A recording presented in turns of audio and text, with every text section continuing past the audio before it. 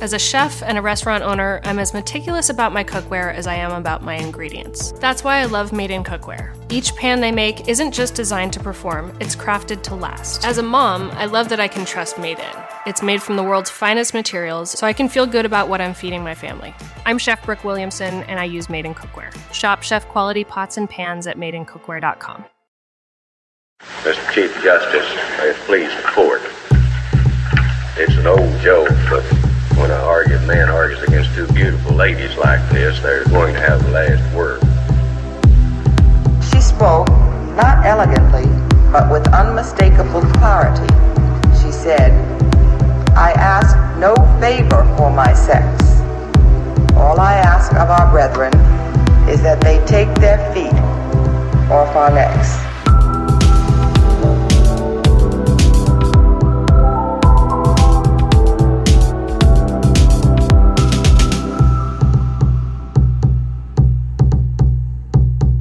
Welcome back. This is Strict Scrutiny, a podcast so fierce it's fatal in fact. We're two of your hosts. I'm Melissa Murray. I'm a professor of law at NYU Law School.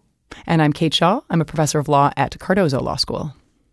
And today we are at half capacity because Jamie Santos and Leah Lippman, our other co-hosts, are taking a one-episode break, but they will be back in the next couple of episodes. And even though we are half-staffed, you are still getting an episode that is chock full of tasty tidbits about the Supreme Court and the legal culture that surrounds it. So, Kate, what do we have on deck for today? Okay, let's do a little previewing. We're going to start with some breaking news out of the courts.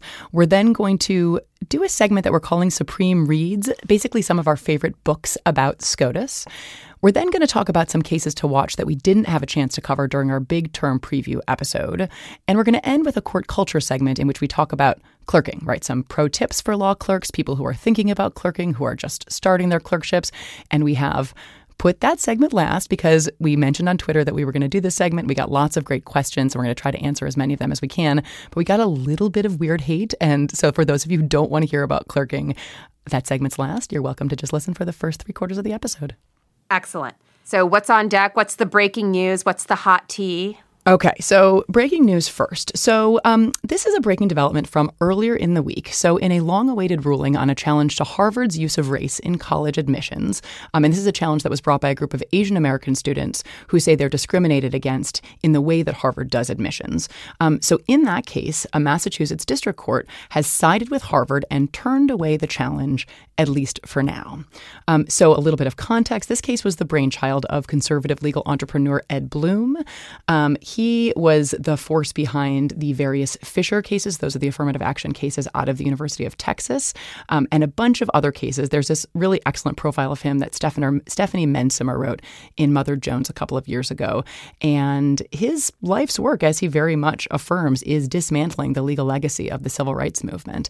And so this case is essentially the latest salvo, and at least so far, an unsuccessful one, although I highly doubt we have heard the last word on this case. So, Melissa, you had a great op-ed on this opinion earlier this week in the New York Times. Do you want to talk about the opinion? Well, I feel a little bit like the turd in the punch bowl because everyone was so excited about this decision because Judge Allison Burroughs did a really fantastic job defending Harvard's admissions policy. She was incredibly meticulous in the decision. It is carefully crafted. She knows this is going to be appealed. She knows there are other cases going on in North Carolina and that the record she has compiled and relies upon here will be used going forward, not just in this case, but will implicate these other cases. So she did a really, really careful job. I wrote an op-ed in the New York Times, though, where I was a little critical. And I wasn't critical because she did a great job on the opinion, and this is no fault of hers, the opinion relies exclusively on the diversity rationale as the exclusive basis for which the use of race in affirmative action admissions contexts can be permitted.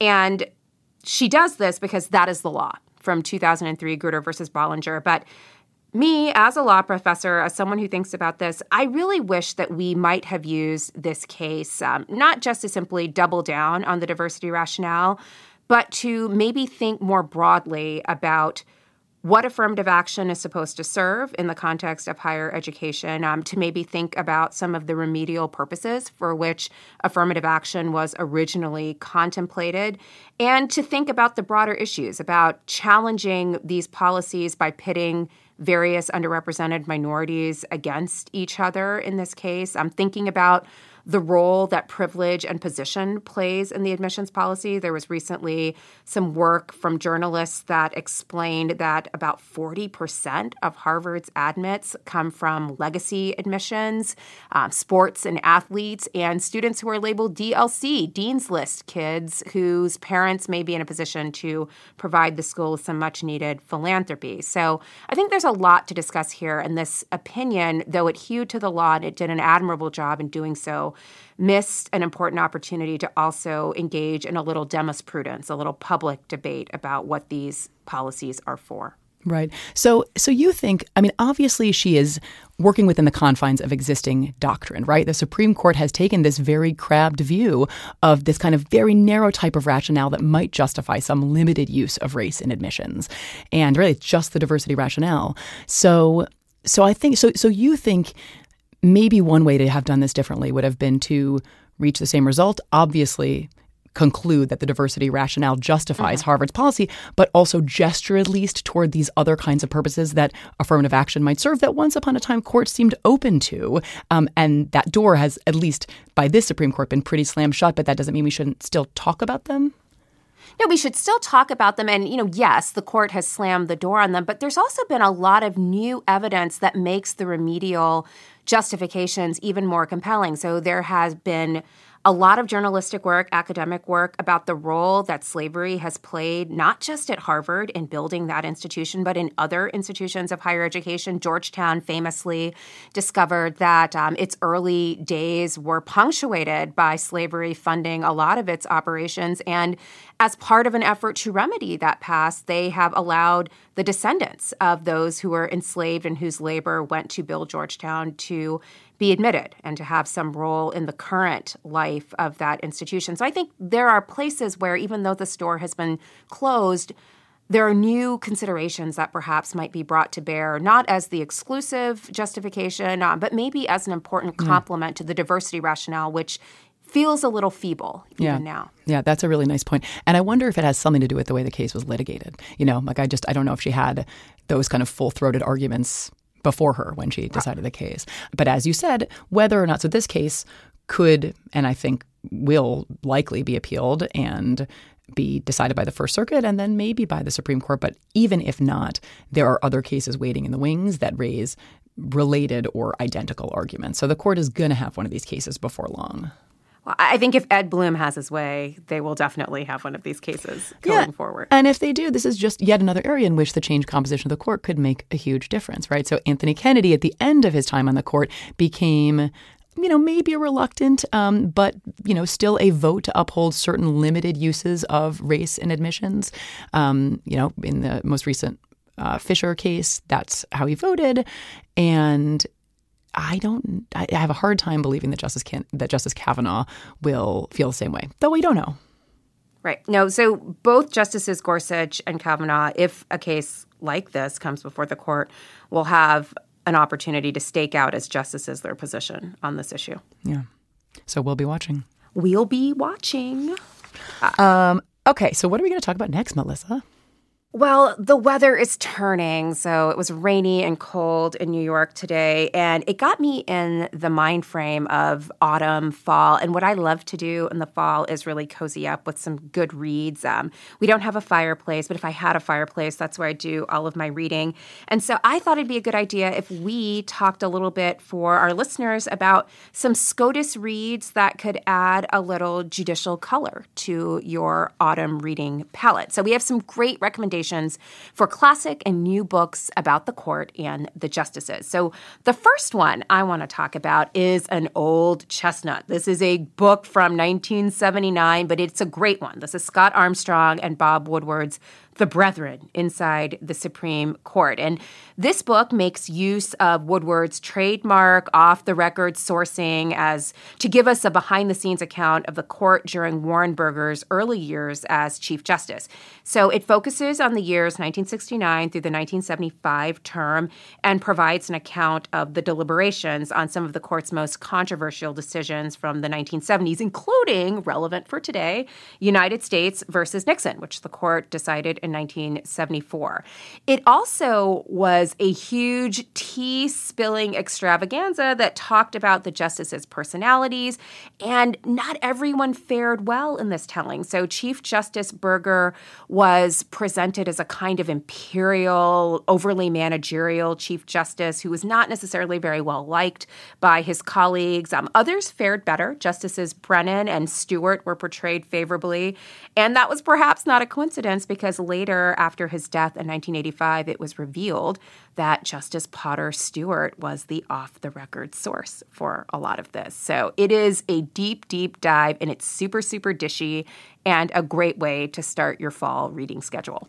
Okay, wait, I have so many thoughts in response to what you just said. One is I read the book in law school, so I don't remember it that well. So I had forgotten that U.S. v. Nixon is during the period covered by the book. So I have to reread those portions of it. But I should also say earlier this week, I listened to the oral argument in U.S. v. Nixon, which is long. It's like a 3-hour argument, but it is totally fascinating. And I feel like we should mention, if people don't know, that there is this amazing resource where you can listen to old audio clips from Supreme Court cases. I think back to about 1955. I think it's like right after Brown. But anyway, it's Oyez, O-Y-E-Z. But, it's a fascinating way to get a real glimpse inside what the justices were wrestling with, because we tend to encounter these cases as these kind of fully formed things in, the bound volumes or case books. But the justices wrestle with the questions and the cases along the way. So it's actually really fascinating to see that, particularly with these big canonical cases. So The Brethren is kind of an old chestnut, a classic. Are there more up-to-date accounts of the court that you might recommend, Kate? So I really like Jeff Toobin's The Nine, Inside the Secret World of the Supreme Court, which is kind of the sort of the late Rehnquist and early Roberts court. And it's just great sources, very sort of vivid behind the scenes account. And then he wrote a second book in 2013 called The Oath, the Obama White House and the Supreme Court, that covered the next few years. And I actually think in the genre of pulling back the curtains on the Supreme Court in the modern era, these two are about as good as it gets. I think they're both really gripping and seem to get most things right. Well, I love his writing. He's obviously a CNN analyst, and we see him a lot on television, but he wrote The Run of His Life, which was about the O.J. Simpson trial and investigation. And I read that in college, and I thought it was just the best account of the O.J. Simpson trial that I'd read or seen at that point in time. And then, lo and behold, it was used as the basis for the most recent O.J. miniseries. So he is a fantastic writer. Both of those books are really great. And again, lots of sort of dishy tea spilling that he gets to as well. Also in the vein of dishy tea spilling, but much more appropriate because it's based on dishy tea spilling archives as opposed to off-the-record sources, is Linda Greenhouse's book, Becoming Justice Blackmun from 2005. And it's based on Justice Blackmun's papers. And it's a really great look inside the court. And in particular, the very complex and fraught relationship between Justice Blackmun and Chief Justice Burger, who were old friends and allies. I think Chief Justice Burger served as the best man in Blackmun's wedding. And when Blackmun was appointed to the court, the two of them were known as the Minnesota Twins, and it was expected that they would vote in a kind of ideological lockstep. But over time, they drifted apart both personally and ideologically, and it became really apparent that there was a huge fracture in their relationship. And so this book documents that, but it also documents a lot of other really important developments, both in Justice Blackmun's jurisprudence and the court. So there is a really great portion of the book devoted to Blackmun's work on Roe versus Wade, which is the opinion he wrote in 1973, including some speculation that at least some of Blackmun's thinking about the abortion question was shaped by his family's own experience. He had a daughter who became pregnant, married her boyfriend/fiance, and then had a miscarriage. But he was obviously thinking about young women, their rights, the impact of an unintended pregnancy, what it could be on a young woman's life. And Greenhouse speculates that maybe this informed some of his thinking on this.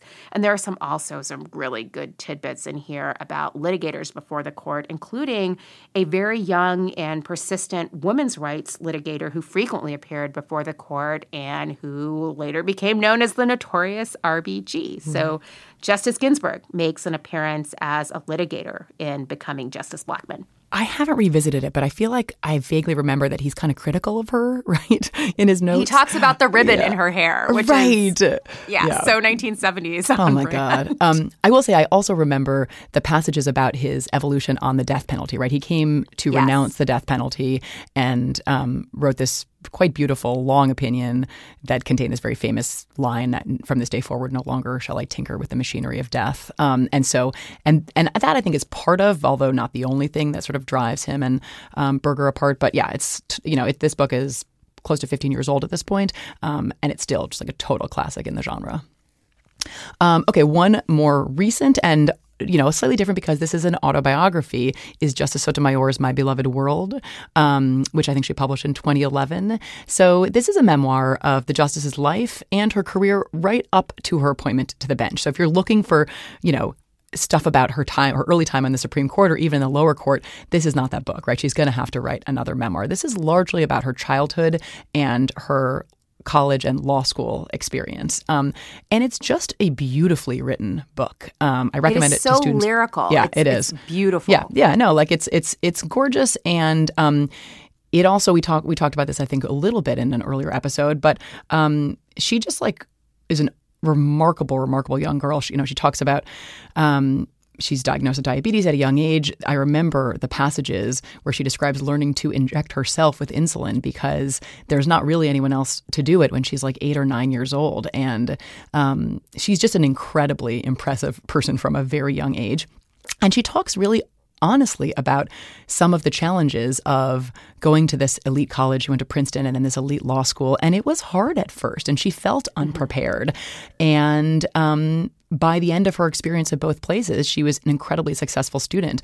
But it wasn't as though she waltzed in and felt like she fit in or felt like she would excel. And it took a lot of work and mentorship and companionship, particularly from other students of color and first-generation students who were at Princeton with her. But they were hard experiences, and she does not make any bones about that.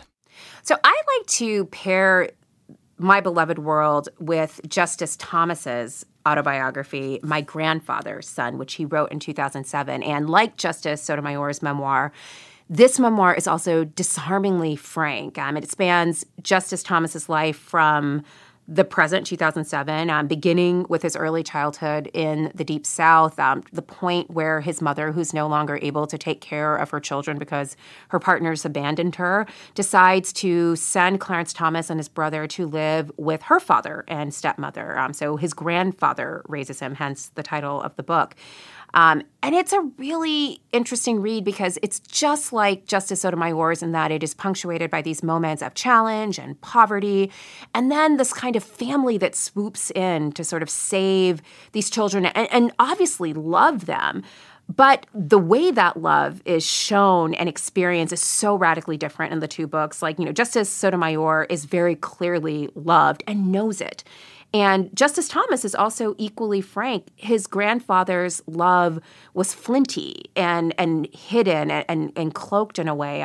He actually showed his love by being demanding. And I think if you think about these two books, it's not necessarily explicitly detailing their jurisprudential philosophies.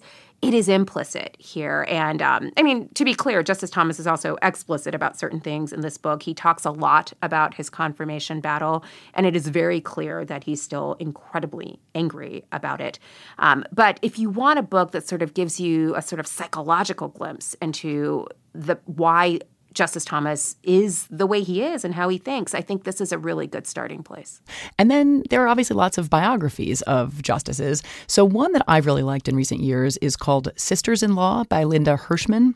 This was published a few years ago, and this is like a joint biography of Justices O'Connor and Ginsburg. So it kind of weaves together the relationship between the first two women on the court, and it's a sort of a biography of each of them.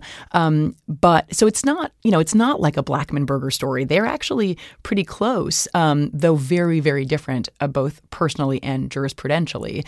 And I feel like I maybe didn't learn tons about them individually because I'd read a good amount about them, but I did learn a ton about their relationship, which I hadn't known much about. And there's, that one goes a bit deeper on some of the jurisprudence than some of these biographies do, and I really like the book for that reason. So in the same vein, I want us to talk a little bit about Joan Biskupić's book from last year, The Chief, The Life and Turbulent Times of Chief Justice John Roberts from 2018. Joan Biskupić has known Chief Justice Roberts for more than 20 years, and to write this book, she sat down to do 7 interviews with him, a total about 20 hours for this book. And it traces John Roberts' upbringing in Indiana, his experiences in college and in law school, his work in the Reagan administration and private practice, and then the 2 Bush administrations, and then eventually his appointment to the Supreme Court. There is a lot of discussion of the jurisprudence, his jurisprudential philosophy, his work in the conservative legal movement before being appointed to the bench, and then, of course, lots of discussion about his switch in time in the Obamacare decision. And so this is a really sort of timely book. There's a lot of attention on the Chief Justice and his predilections as a conservative, but also the way in which his understanding of himself as Chief Justice, as a steward of the court's institutional legacy, at times can temper and maybe mute some of his ideological leanings. And she's very good at dealing with that. So I think this is a great one and very topical. Yeah, those themes that you mentioned at the end are obviously going to be huge structuring themes in the next couple of terms in the court. Okay, so there's a new, I actually don't know if it's been published yet or if it's just out in galleys. It's got published this week. Did it? The Corey Robin? Oh, really? Okay, Yeah. So there's this new book by Corey Robin, The Enigma of Clarence Thomas. Okay, right. So it's just out now. So I have a galley, so I didn't know if it had been published, but I actually have not read it yet or even started, although I plan to. You have started it? Have you read some of it? I've read about 3 chapters. Okay. I just started it a couple nights ago. I actually, again, I think my reading of My Grandfather's Son is probably informed by the first 3 chapters of reading The Enigma of Clarence Thomas. But I think this is also a really excellent read of a Sphinx-like justice who is not always easy to decipher. And Rob, we should say, is he a political scientist or historian? I think he's a historian. He's a political scientist. Is he? Political but scientist. Either he's a sort of a very astute chronicler of, modern conservatism. And so I very much look forward to reading that book. And we felt like we couldn't leave this segment without at least giving a quick shout out to Irin Carmon and Shayna Niznik. I'm sorry, Shayna. I don't actually know how to pronounce your last name. I think it's Niznik. Is it Niznik? Okay, cool. Yeah. The Notorious RBG, The Life and Times of Ruth Bader Ginsburg, which came out a couple of years ago, was initially inspired by the Tumblr, The Notorious RBG, that I think Shayna created. And it's a great book. It's like a coffee table book, right? So it's big, it's full of pictures, it's fun to read, but it is also, rigorous and excellent on the substance, right? Like, we're law professors. We read this stuff with a critical eye. Like, I have not found a single thing to object to in that book, and it's just like a delight to read. It's a great gift, too.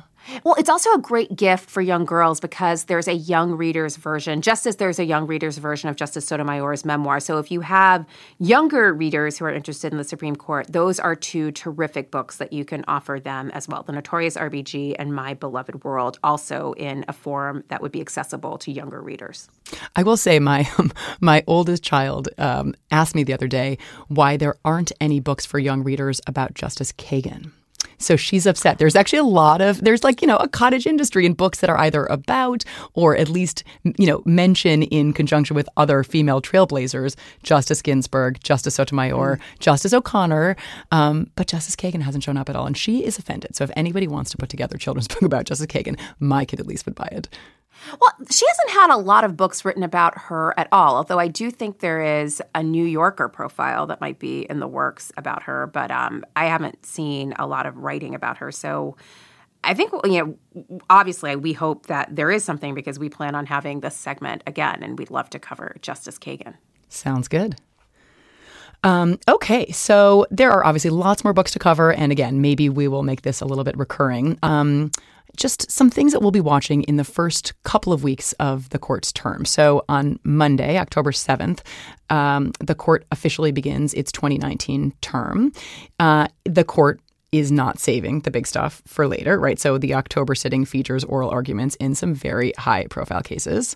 This is not eat your spinach. It's eat dessert first. Totally. I mean, it's yes. I basically think I think that the Puerto Rico case I'll talk about is dessert and spinach. You know, it's it's a main course kind of thing, right? Like it's meaty, but I think really interesting. But yeah, we're gonna have to wait a little bit for the ERISA cases. Sorry, Jamie. Okay, so the first thing that we thought we would just mention, which is that on Tuesday, October 8th, is the date that the court will hear the trio of cases regarding Title VII's prohibitions on sex discrimination, whether they extend to sexual orientation and gender identity discrimination. We talked, obviously, a good deal about these cases in our last episode, but we actually just wanted to mention that the hearing lists, so the lists of who will be arguing those cases, are now out. So we know who's going to be arguing. And Pam Karlan will be arguing on behalf of the sexual orientation discrimination plaintiffs. And she teaches at Stanford Law School, and she's a phenomenal advocate. She's just I've seen her argue a bunch of times. I remember once she was arguing a case and Justice Souter was on the bench at the time, and he asked her a question, and she just kind of asked him a question, like a hypo. She asked him. I've never seen an advocate do that before, and he answered it. She just School is in session, Justice Souter. And he just he gave her an answer. He got cold called. Totally. And, she could do it. And so she's great. And I'm very excited. I'm going to be at the court on Tuesday, so I'm very excited to see her argue. There is a lawyer named John Bursch, who was the Michigan Solicitor General. He argued in defense of Michigan's denial of recognition in Obergefell. So he's back. And Noel Francisco, as we talked about last week, the Solicitor General, will be arguing on behalf of the federal government, also in defense of these employers and of the position that Title VII doesn't extend to discrimination on the basis of sexual orientation or gender identity. David Cole, who runs the ACLU, I guess he must be the legal director, I think, is arguing on behalf of Amy Stevens, the gender identity discrimination plaintiff. These are, very obviously hugely important issues, as we talked about last week. Very, very good lawyers will be arguing them. I'm wondering, so I was in the court for Obergefell, and there was a major disruption in the middle of the argument. There was a protester who got up and started shouting in the courtroom, which is extremely rare. And, I don't know. We'll see.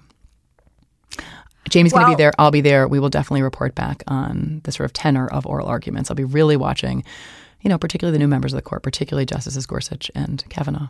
That sounds great. There are still some other issues going on that we did not get a chance to talk about in our preview episode, but the court will take them up on the first Monday in October, the first day of the October sitting.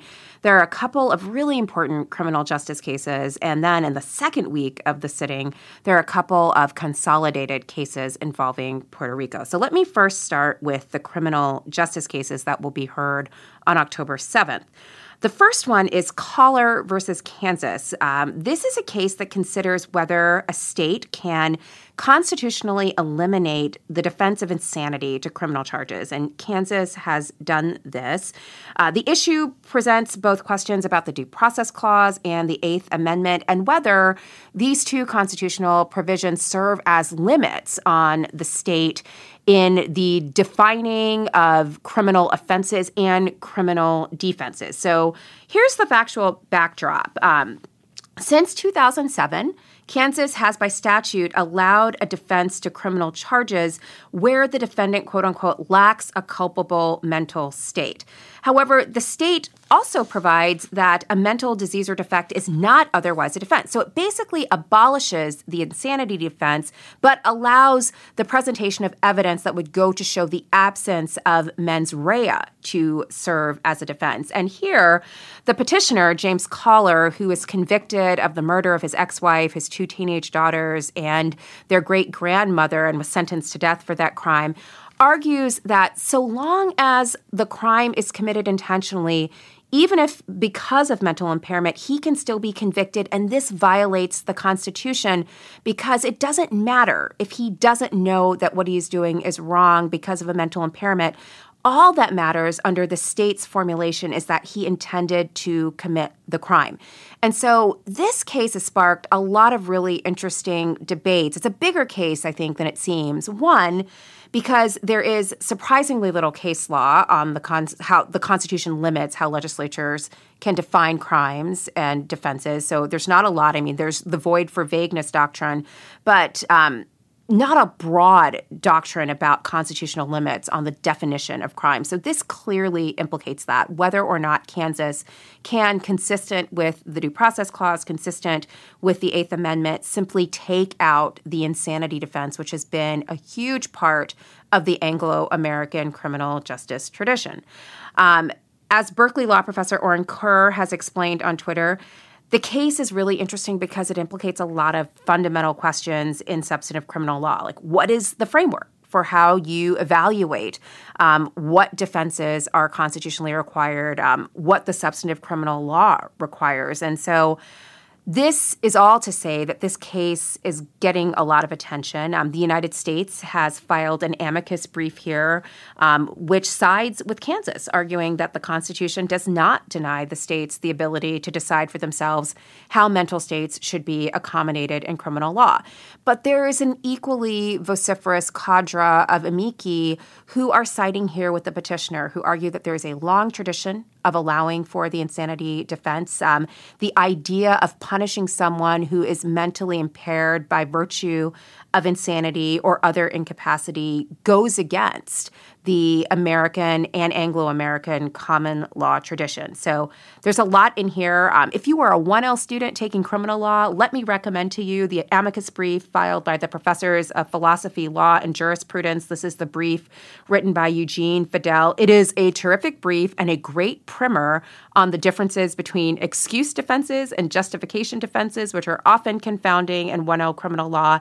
It's a great explanation there, and also a great explanation of how defenses based on mental incapacity can serve both utilitarian and retributivist ends. So a good sidebar for those of you struggling with criminal law or just wanting a little extra help there. In addition to Collar, there's another criminal justice case that's also getting a lot of attention. This is Ramos versus Louisiana. And in this case, the court will consider whether the Sixth Amendment's unanimous verdict requirement for federal criminal jury trials also applies to the states under the 14th Amendment's incorporation doctrine. So if you don't know what the incorporation doctrine is, let me give it to you in a nutshell. When the Constitution was originally enacted as a condition of ratification, the framers had to also include a Bill of Rights. So the first 10 amendments are offered up to be added to the Constitution at the time the Constitution itself is being ratified. So these first 10 amendments obviously applied to the federal government. The Constitution, as originally written, is about limits on the federal government's power. The question then is what happens with the 14th Amendment, which is ratified after the Civil War and is intended to limit the power of the states. And so the incorporation doctrine posits that the 14th Amendment to the Constitution incorporates all of the provisions of the first 8 amendments, so everything but the 9th and 10th Amendments, to the states as well. So they not only apply to the federal government, they are also incorporated through the 14th Amendment to apply to the states. And so the question here is whether Louisiana, which at the time was one of 2 states that allowed a criminal conviction after a non-unanimous jury verdict, whether that was permissible. Like, to be clear, in 2018, after the petitioner here was convicted on a non-unanimous verdict, Louisiana switched and went to unanimous verdicts. So there's now only one state, Oregon, that continues to have criminal convictions on non-unanimous jury verdicts. The question here is whether that can continue to happen, whether a conviction which is the result of a non-unanimous jury decision can actually stand. And so here, the petitioner actually has a lot of support from some really important quarters. There are a number of criminal law professors who have filed briefs here who argue that the unanimity requirement that most states and the federal government adhere to is a check on prosecutors who will have to think twice about bringing flimsy or questionable cases. It also ensures that the verdict is the product of a deeply deliberative process requiring unanimity.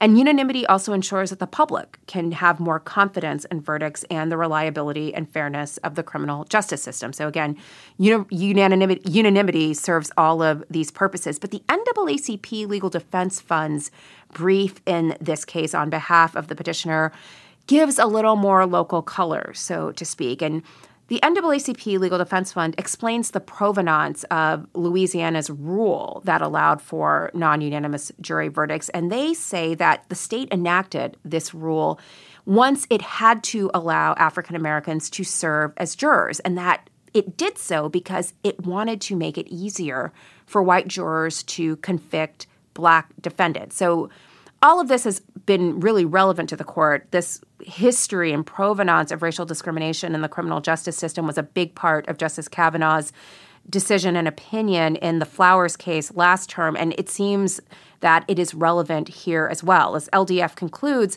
up until 2018, when Louisianans voted to remove the non-unanimous jury provision from their constitution, Black defendants were more likely to be convicted by non-unanimous juries, and Black jurors were more likely than white jurors to be in the dissent.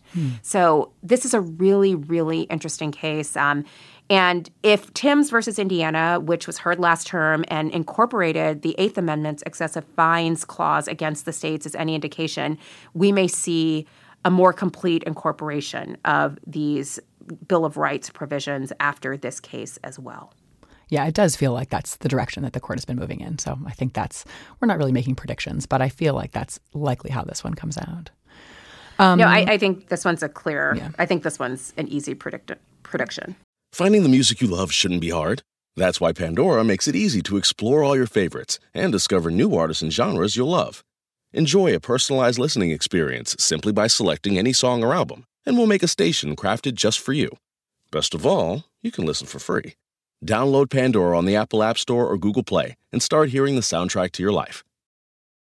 Everyone loves a good family mystery, especially one with as many twists and turns as June's Journey. June's Journey is a hidden object mystery mobile game that puts your detective skills to the test. Embark on a journey into a gripping narrative where intrigue, secrets, and unexpected twists await at every turn. Play as June Parker and investigate beautifully detailed scenes of the 1920s, whilst uncovering the mystery of her sister's murder.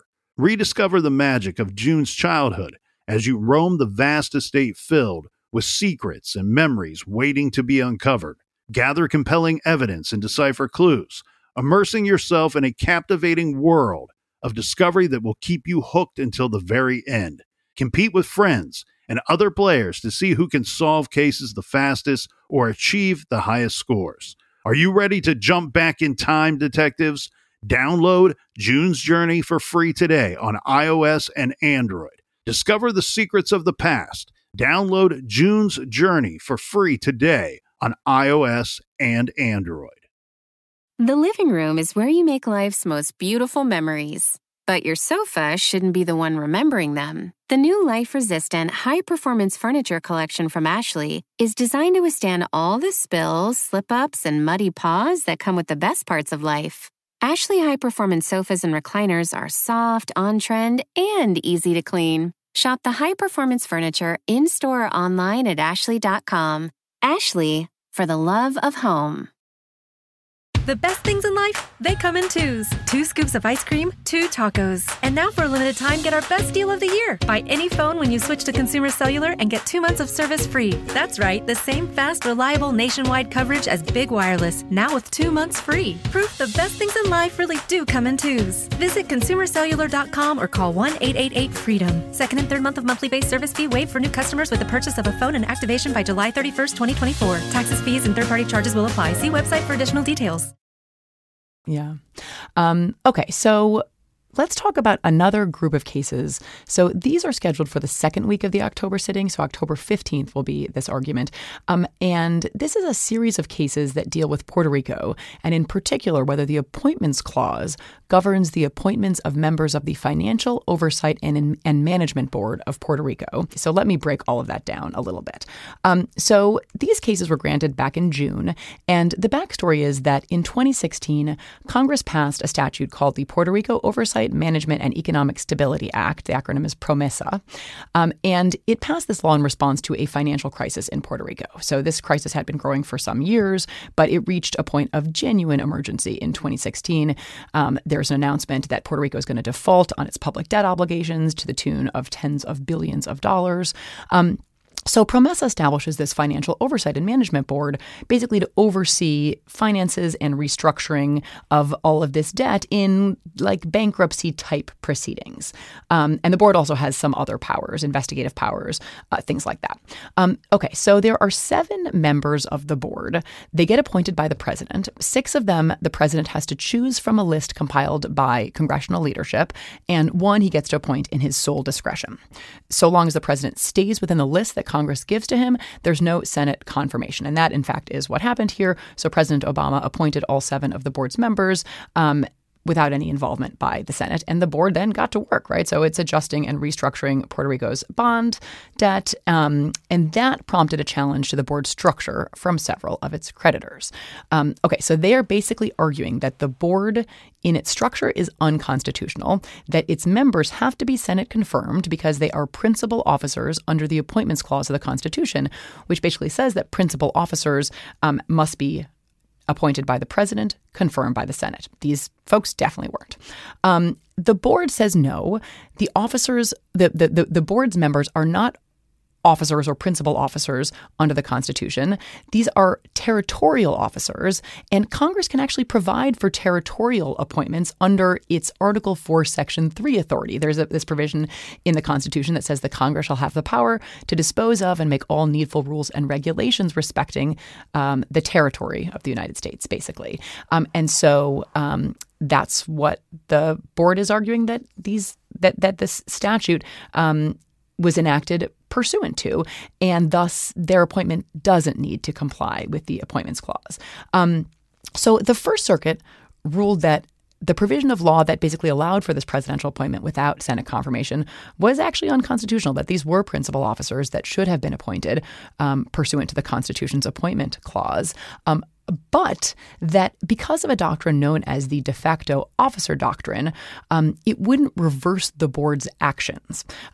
So basically, because they had taken all of these steps and because so many parties had relied in good faith on their authority to take all of those steps, it would not invalidate these actions in ways that would have resulted in catastrophic harm to many, many thousands or more of third parties who relied upon the authority of the board to act as it did. So those are the questions before the court. What are these officers? Are these principal officers of the United States? And if they are, might their actions nevertheless stand because of the de facto officer doctrine? So can I ask a question? Yeah. Obviously, these cases are high profile because they occur against the backdrop of the Puerto Rican debt crisis and then the exacerbating conditions of Hurricane Maria. But this isn't just about Puerto Rico, right? This has bigger implications about independent agencies. At least that's what I'm thinking. I mean, am I off base here? I mean, I think that it's a little bit particular because of the location in a territory. So there are things that are somewhat specific. But I think that, no, your general intuition, I think, is totally right, which is I think there is this like pragmatic dimension of this de facto officer doctrine that just says that, even if, sometimes there's like kind of harmless error, right? If maybe these are, as a technical matter, individuals who should have been appointed pursuant to this presidential appointment Senate confirmation procedure.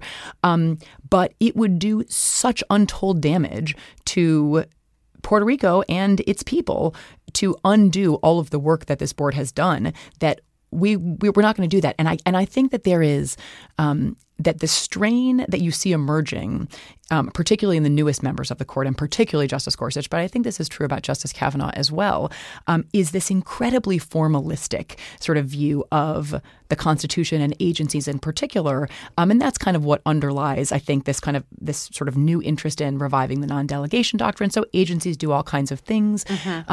Gorsuch thinks, and I think he's sort of the most prominent expositor of this view on the court right now, but that he thinks that much of what agencies are doing is legislative, and thus only Congress can do. And if in fact it's the case that Congress just doesn't have the capacity to do a lot of the regulatory work that agencies have come to do, sort of what that means for sort of regulation of kind of everything, I think a really formalistic conception of the separation of powers would sort of say, like, that's not really our problem, right? Our problem is to enforce what the Constitution sets forth and sort of come what may. And so I do think that and then I think there's kind of a pragmatic response, which is, it's not, yes, things are very different now than the framers could possibly have imagined. And maybe it's true that some of the things that agencies do look kind of legislative as the framers imagined those categories. But in some ways, so what? Because what is the alternative? Literally, Congress does not have the capacity to do things like decide how many parts per million of various kinds of pollutants can be permissibly, spewed into the air or the water. Like, it just does. There's so many things that agencies do that Congress does not have the capacity to do. So if agencies can't do them, they won't be done. And I think the question is, does that matter, right? Like, do those kinds of functional considerations have any role in thinking about kind of the separation of powers? First of all, I'm not even sort of suggesting that it's right that these are principal officers and thus should be subject to Senate advice and consent. But even if they were, right, this question is, should it matter what consequences might flow from such a conclusion? So yes, I think you're totally right that this case is conceptually related to some of the kind of dynamics around the administrative state that we've seen emerge in this first kind of Gorsuch and Kavanaugh term. Right. So the first week and the second week are going to be completely lit. This is a really kind of barn burner of an opening for the court. There are lots of really meaty cases here, 2 really important criminal justice cases, all of these consolidated Puerto Rico cases, and then on top of it, the Title VII cases. What do you do next? Like, how do you follow up an October sitting like this one? Maybe there's like some emergency motion that arises in conjunction with access to documents for impeachment purposes, and like that gets before the court really fast.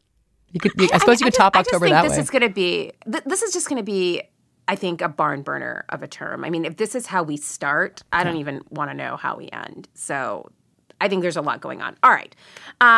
So for the last segment today, we wanted to talk a little bit about court culture, and we wanted specifically to talk about one player in the ecosystem of the courthouse that a lot of people are really interested in, and that, of course, is the judicial clerk. And this is that magical time of year when the courts swing back into gear after a summer hiatus, and around the country at all levels of the federal judiciary and even in some state courts, recent law school graduates arrive with their shiny diplomas ready to begin work as law clerks. And indeed, some have actually already started their clerkships over the summer. So to prepare for this segment, we took to Twitter, where we solicited questions from you, our listeners.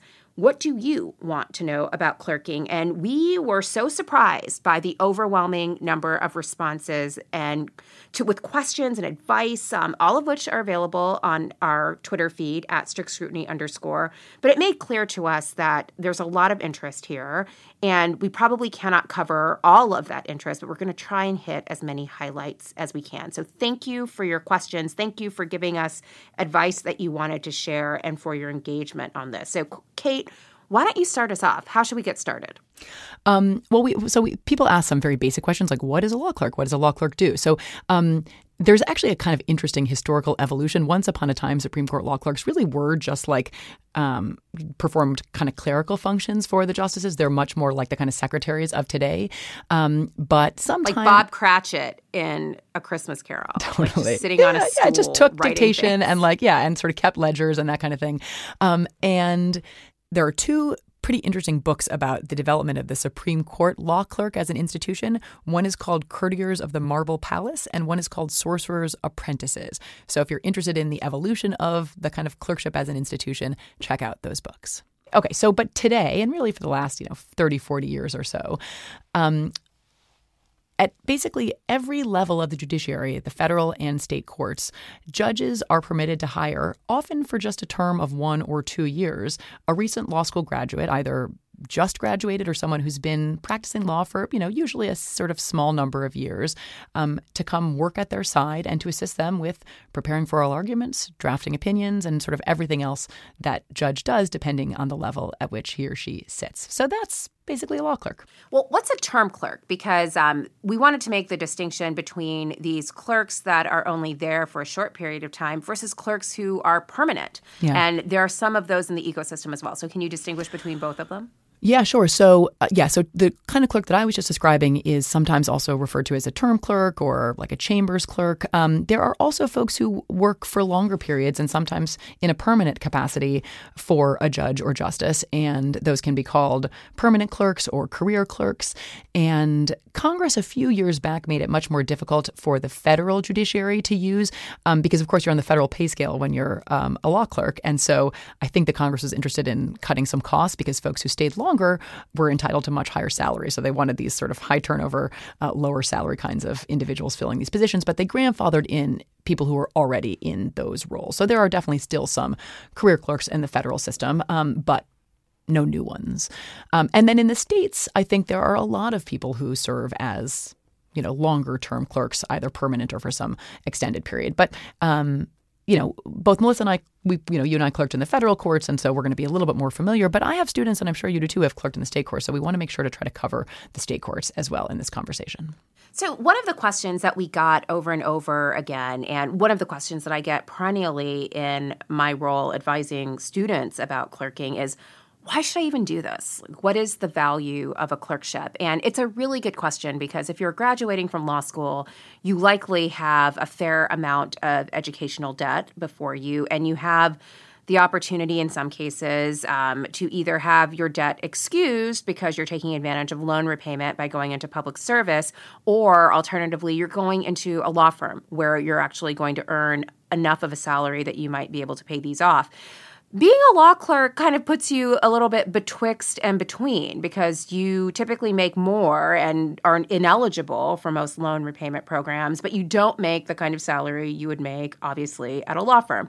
So what is the value? And I think lots of people have different ideas about this, but I think the value of clerking is that you will see the legal system from a perspective that you will never, ever, ever again get while you are a law clerk. To be looking over the shoulder of a judge while she is deciding something or working with her colleagues to decide something is a vantage point that very few lawyers have. And the experience of that is so valuable. You learn so much in the year or 2 years that you clerk about how courts run, how decisions are made, the deliberative process. And then in a more practical vein, you will become a better writer than you ever thought possible because you are literally writing something every single day and getting it marked up and getting it edited from your judge, from your chambers, from other chambers.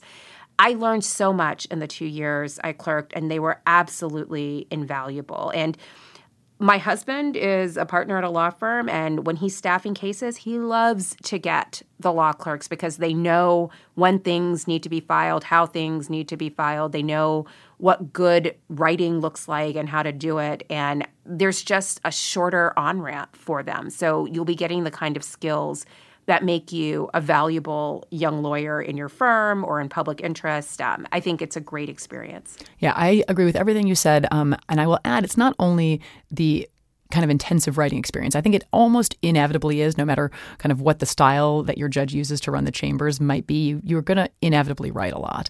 But you also get to see a lot of lawyering in action. And, depending on the level at which you sit, you could be seeing a lot of oral arguments. If you're on an appellate court, you could be seeing a lot of, motion practice and the occasional trial if you're clerking for a trial judge. But you get a great sense of kind of what kinds of lawyering work, what kinds don't work, sort of the kind of range of styles that lawyers bring, again, to both the written work and the kind of oral presentations in court. And very early on, you can start to get a sense of sort of who you would like to emulate and what kinds of qualities you can sort of try to adopt from various advocates that you see before you. So that, I think, is one additional set of benefits that the experience confers. And I think you also have, if you're lucky, the potential of a close mentor relationship basically for your whole career, So I think that if you take it seriously and you work really hard, and then you sort of make an effort to stay in touch and to keep your judge apprised of your professional and personal kind of moves after leaving the job, this is somebody who will be a real advocate for you professionally. And so, you can sort of seek advice when you're at a career crossroads, or you can seek a recommendation if you're, applying for something that would potentially benefit from a judge's recommendation, which is many things. And so there are those benefits as well. I also want to call out, for those of you who are wondering, what's the difference between clerking at various levels of the federal courts and the difference between a federal and state clerkship. So generally in the federal courts, you can either clerk at a federal trial court, the district court, or a federal appellate court, the circuit court, or you could go to the show, the Supreme Court, after doing one or both of those. The district court, which I did, I clerked for a terrific district court judge in the District of Connecticut, Stephan Underhill, who was such a mensch and was such a great judge, and I learned so much from him. I would literally take a bullet for him 12 times over. He was a terrific judge, but it was a great experience. You really saw the ecosystem of the courthouse at work, the journalists who covered the local beat, the U.S. attorneys who came in to argue, the local bar. You saw defendants and litigants up close, and you really got the human aspect of what it means to have a case in federal court. It was a real difference from my appellate court clerkship, which was a little more monastic. I spent a lot of time with my co-clerks and the judge that year, and we interacted with other chambers. But it wasn't the same kind of contact with litigants. We only saw the litigants, and very rarely at oral argument. We saw the advocates more often. So that's a big distinction. If you're someone who kind of thrives on a changing environment, the district court may be for you. If you're someone who wants a more contemplative experience, maybe the circuit court is what you're looking for. In terms of federal versus state clerkships, I want to be a really big advocate for state clerkships. I think they are undersung, and they are so fantastic, especially if you have the opportunity to clerk for a state court of last resort. And I have taught family law for a number of years. I never did a state court clerkship, but that is where so much family law gets decided, and it would have been so great for me to have actually seen that. State courts are where you see some really interesting substantive criminal law issues.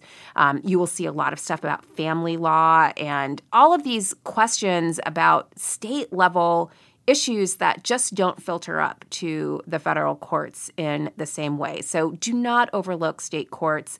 They can be as active and interesting and as challenging, I think, as we expect the federal courts to be, sometimes more so. I totally agree. And so, Melissa, you and I both teach in New York City. And so we have both the New York Court of Appeals, which is the highest court in New York, and the New Jersey Supreme Court are both just full of excellent judges, I guess. Yeah. I think they're justices in Jersey and judges in New York. It's confusing in New York because they're justices in the lower courts and judges on the highest court. But the jurists are like absolutely top quality. And we've had a bunch of students clerk on both of those courts and had as good an experience or better than I think they would have had in the federal system. Do you remember when the marriage equality litigation was going on? It was all happening in state courts. I mean, if that was your thing and you were really interested in that, being in federal court was not really the place. Like you really wanted to be in one of those state courts. Well, early on, definitely. And even along the way, yes, there was a lot. No, that's totally right. Yeah, hugely important issues. And again, lots of great people on the bench. So definitely think about, if you were, for whatever reason, just focused on the federal system, think about expanding to, your search to include state judges. Oh, there's one other state Supreme Court that I wanted to mention, which is the Alaska Supreme Court, which I think is like not on everybody's radar. But it's like, I have heard from multiple people that it is a fabulous clerkship. And because it's, a little far for many people, it's like, it's not as though there are tens of thousands of applicants. So, you can send an application in and have, some shot of at least securing an interview. And the experience is apparently phenomenal. They have, there's an appeal of right from the trial court to the Supreme Court, at least on some issues. So, it's just a varied and fascinating docket. So, think outside the box a little bit. So I had a student who also clerked in Alaska, and she loved it. And one of the best pieces of advice I ever got when I was thinking about clerking was someone told me, just go. Like, it's a 1-year thing. It doesn't matter if you're not going to practice in Alaska. Just get this experience. Like, when are you ever going to have the chance to live somewhere like Alaska or, I don't know, the South, or if you're from another part of the country? Try something new. You're going to get a great experience. You're going to meet a really good judge. Just try it. There are lots of great clerkships everywhere. Yeah, and that was one of the questions that we got, which is, if you are pretty sure you're unlikely to practice in a particular area, is there any reason either to or not to clerk there? And so for the reasons Melissa identified, if you can, right, like if you have the freedom to up and move for a year, you don't have family obligations that keep you in a particular place, or just kids in school in a particular place, like there are obviously reasons that not everybody has geographic mobility. But if you are fortunate enough to have it, and this is a time in your life in which you can live someplace you would never live otherwise, go for it, right? You'll probably actually get a ton out of the experience if you're, in a city in which you already don't have a totally developed kind of social and kind of family network. You'll just really probably throw yourself into the work and have, hopefully it'll be a good experience and a good judge, and most are. But I am a big proponent of, if you can go live someplace random for a year, definitely do that. So, okay, we've convinced everyone that this is fantastic. Now the hard part comes. How do you apply? And right now we have, I will be really honest with our listeners, there is a clerkship application process, a plan that is in place, and I'm not sure it's fully functioning or functioning the way it's supposed to. It's a little bit in disarray, but it has prescribed timelines for when you apply, when judges can begin reviewing applications, and when they can begin issuing invitations to interview, and then when they can actually make offers. So this was implemented last year. So this current school year was the first, the summer before this current school year was the first year that it was in place. Do you think it's working, Kate? Well, so I want to do one of these disclaimers where I say definitely talk to, if you're a law student, definitely talk to your school career services, because my sense is that this is in flux, that there are some courts of appeals that have signed on to the plan that Melissa was just describing that constrain when you can apply and when judges can, reach out to you and then interview you and hire you. And some courts of appeals, I think, are just, it's the Wild West again. There have been a series of efforts to kind of standardize and routinize the timeline for law clerk hiring, and they just inevitably fall apart, right? Because judges don't like being told what they can and can't do, right? Well, so we should also say this hiring plan only applies to the federal courts, right? So Good state point. courts Yes. have their own timelines, and if you're interested in a state court, consult with your career services office or reach out to the office of the court itself to find out when they're accepting applications. This plan was to impose some guardrails on the whole federal clerkship process, which had become a little unwieldy but continues to be unwieldy even in the face of this plan. And we heard from a number of professors and administrative professionals who are working with students on clerkships at different schools, and many of them think that the hiring plan, depending on who follows it, it can actually be a boon for certain judges who decide to stay out of it and not hire, and they sort of pluck off the best students. Some students may get clerkships well in advance of everyone else, which kind of destroys morale for those who are in the clerkship market. So it's not obvious that this plan is functioning the way that it's intended. I think one thing that could happen that would impose some real constraints here and get people to sign on to the hiring plan is if the Supremes decide they're not going to look at any clerkship applications from students who come from judges who are not plan compliant. So if you are a member of the court and you listen to strict scrutiny, you have the power here to really make this plan work and impose some reasonable guardrails for students who are really looking for some structure in this process. Yes, it would be nice if sort of the guidance came from on high, because they obviously do have the power to bring the lower court judges into line.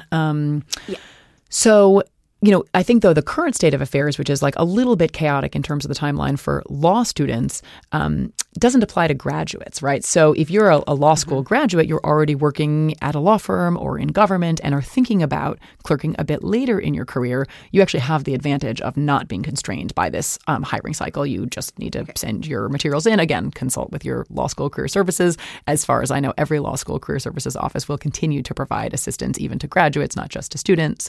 But that actually is, I think, a trend that we have seen really grow in the last decade or so. People who don't clerk right out of law school. Go work for a little while, 2, 3, 4 years, and then sort of use the clerkship as an opportunity to make a career transition anyway. And sort of along the way, secure the advantage of a higher salary because the federal, you're on the federal pay scale, as I mentioned earlier, when you're a federal clerk at least. And so you start at a higher salary if you've been making at least private sector money when you come in as a law clerk. That won't be true. Or if you have any work experience, it doesn't have to be private, like big law experience, any kind of legal experience will bump boosts you up, on the GSA totally right. pay scale. So totally right. Yeah. So and I don't actually know if that's true in the state courts, but I suspect it. I would guess it is, at least in some. But again, this is something that is worth exploring. But independent of the additional salary bump that you may or may not get, I think that a lot of people find that in some ways it's a little bit easier to make some of your sort of newbie mistakes because we all make them. Trust me. When you're kind of in a lower stakes environment at a law firm than when you're working on an opinion. So there are certain advantages in taking this route, right? Law school, work for a couple of years, and then go try to clerk. So one of the trends that we're seeing, at least I'm seeing as I advise students, is that more and more judges are asking for individuals who have work experience. So some of this may be market-driven. They want people who have worked before, and they also want people who have had another clerkship. And we could have a whole separate discussion of this. I mean, I think it sort of stacking the clerkships in this way limits the number of clerkships available to everyone. So, I mean, this is something I think judges need to think about seriously if they are serious about making these opportunities more widely available, which I think they should be. But a lot of people are doing that. And I have no preference as to the order. Some people do district court first, circuit court second, or vice versa. But that is a trend. Lots of people are doing it. But obviously, if a judge is asking for a clerkship already and you don't already have one, that makes it a lot harder to even get a clerkship in the first place. So lots to think about with that. Are there any good reasons, Kate, not to clerk? We've talked about all the reasons you should do it, but are there some career paths where this is just irrelevant or superfluous? I think it's actually kind of useful no matter what you do. I guess if you truly don't want to be a lawyer, maybe don't clerk. You went to law school. What about if you're doing What about transactional work? I mean, there is law, in the mix. You're going to be working with statutes and regulations. I think understanding how judges approach those kinds of interpretive questions is useful no matter what kind of practice you end up in. But I also think if you truly don't want to do it, don't feel any compulsion. I think it's great and valuable no matter what, but if it doesn't appeal to you, there are lots of other ways to have a meaningful career in the law without ever clerking. All right, so one of the questions that we get, and I think this is a really important question, is that it seems like clerkships are sort of reserved for students who are at T15, top 15 schools. If you're not at one of those schools, are you out of the game? What should you do? If you're a first-generation student and you don't have a kind of professional network that is populated by federal and state judges, what should you do about trying to hustle your way into one of these jobs? So first on the non-T15 question. So I teach at Cardozo, not a T15 school, and we get students in clerkships all the time, right? Not every student, not the majority of our students by any stretch, but we land, a lot of our students land excellent clerkships all the time. I have a student who got a Second Circuit clerkship this week. We've had folks in the federal courts of appeals in a bunch of different federal circuits and lots of district court judges. And so, yeah, I think that it's a mistake to think that if you don't go to Harvard or Yale, no offense, Melissa, or, some T15 school that you have no shot at a clerkship. Totally wrong. But I do think you sometimes have to cast a wider net. So I think thinking about not just federal courts, but state courts, and even within the federal courts, thinking about not just courts of appeals and district courts, but magistrate judges, I think are great experiences. Bankruptcy judges, if you are thinking about practicing bankruptcy law, all these folks hire law clerks, and we've had lots of graduates clerk and have great experiences with all those kinds of judges as well. So I think that maybe casting a wider net, applying to a lot, right? Not, you don't have the luxury of applying to 10 or 15 or 20 judges. You have to put together a lot. But I think that if you, and being willing to sort of take a second or third bite at the apple if it doesn't happen at the first pass. I think that if you're willing to do all of that, then I think you have a very good shot at getting a clerkship. All right, so assume you have a clerkship. If there was one thing you could tell your younger self as you went off to clerk, What advice would you give yourself? So, I mentioned this briefly over the summer when I talked about sort of wishing that I had found a way to get kind of my anxiety and nerves a little bit under control when I clerked, in particular for Justice Stevens. And I think that on Twitter, a response from Lucy Schwally, I thought actually crystallized and improved on the point that I was trying to make. But I think that actually, my view is that if you're not a little terrified when you're clerking, or at least when you're starting off, you're doing it wrong. The stakes for individual litigants are incredibly high. You are green, especially if you're just coming out of law school, and you know that. And so you don't have all the answers. And so I actually think it should be a little bit scary. So to me, it's sort of what you do with that. And I think that what Lucy said so well is that I think part of the reason it feels scary and you can feel a little bit adrift is that you feel like you don't deserve to be there. And in some ways, that's right, because no one deserves to be there, because it's a pretty random process. But you don't deserve to be there any less than anybody else deserves to be there. I think you just need to sort of say, look, I have all the threshold qualifications. It was luck and chance beyond that, but that's also true of everybody else here. So we're all kind of figuring this out together. And I think that sort of realizing that you're in the same position as every other law clerk is comforting in a way. And then you just sort of, you figure it out as you go. You get much better. You get much faster. And you can build in additional kind of consultative mechanisms with your co-clerks and with clerks in other chambers that I think really help give you an additional degree of confidence that the work that you're giving to your judge or justice is, pretty good. It's not going to be perfect. It's not going to be perfect at first. It may not be perfect even in the end. But everyone makes mistakes, and judges are, for the most part, extremely understanding of that fact. So I think that sort of trying to take the nerves down a bit using all of these mechanisms is, I think, the thing that I would most tell people embarking on the clerkship path. So my advice is in more of the service vein. Like, I think this is a job where you have to understand yourself as being in the service of another person's professional career, not just your own. And so I think one of the most important pieces of advice I received was to anticipate my judge's needs.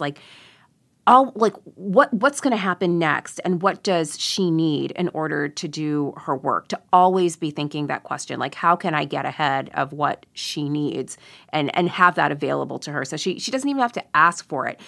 If you can master that in the clerkship, that will serve you so well in legal practice if you ever have a boss. It will also help you to train the people who in time will work for you to be really good in providing those services to you and to the people for whom you work. The other thing I think is really important is to remember that the clerkship is part of a broader courthouse ecosystem in which your judge operates and will continue to operate long after you are gone.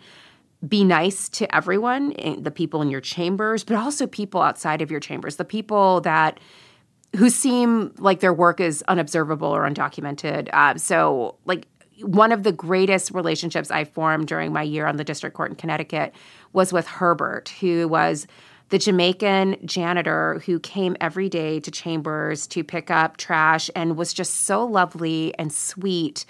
And whenever I went back to visit, I would see him and he would ask about my family and my kids. And I mean, he was as much a part of the chambers as my co-clerks and the secretaries and the courtroom deputy. And I think if you go into it like that, everyone makes that courthouse work, and there's not one person who's better than anyone else. Like all of them are needed to make it work, and your judge expects you to understand that too, because that's certainly how they view the ecosystem of the place that they work. Totally right. And I think, unfortunately, not every law clerk goes in with that orientation, right? So I had the same experience with Jean, who operated one of the elevators in the Supreme Court. The Supreme Court elevators still have a human operate them.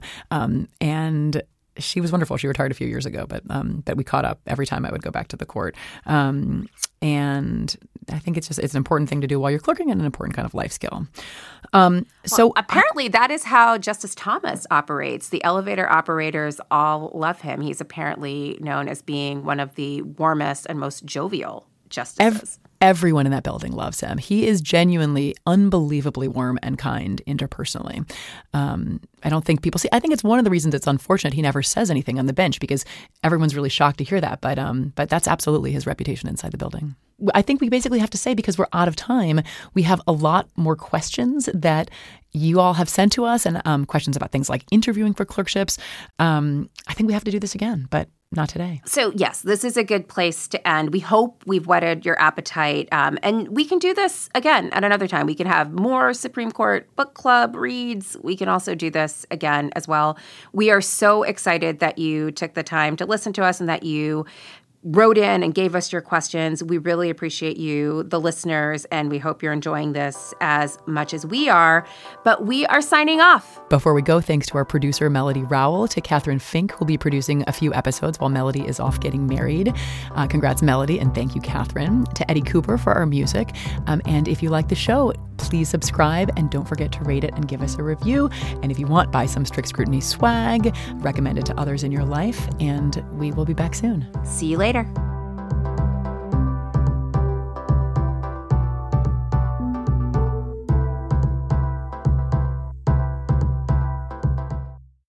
Ashley is having a Stars and Stripes preview sale. Shop early for furniture and mattress hot buys, now only $7.99. Take advantage of recliner deals, right in time for Father's Day. And for a limited time, you can get a free adjustable base upgrade with an Align by Ashley Sleep mattress purchase. Plus, get 5-year special financing on select in-store purchases made with your Ashley Advantage Synchrony credit card. Only at Ashley, subject to credit approval. Minimum monthly payments required. No minimum purchase required. See store for details. When booking with other vacation rental apps, sounds like this. This place doesn't look like the pictures. Come on, the doors are on back. Whoa, what the? Is there a door behind all those spiders? It's time to try one that sounds more like a vacation. Look at how many spiders there aren't. Where should we lie down for 8 consecutive hours first? Relax, you booked a Vrbo.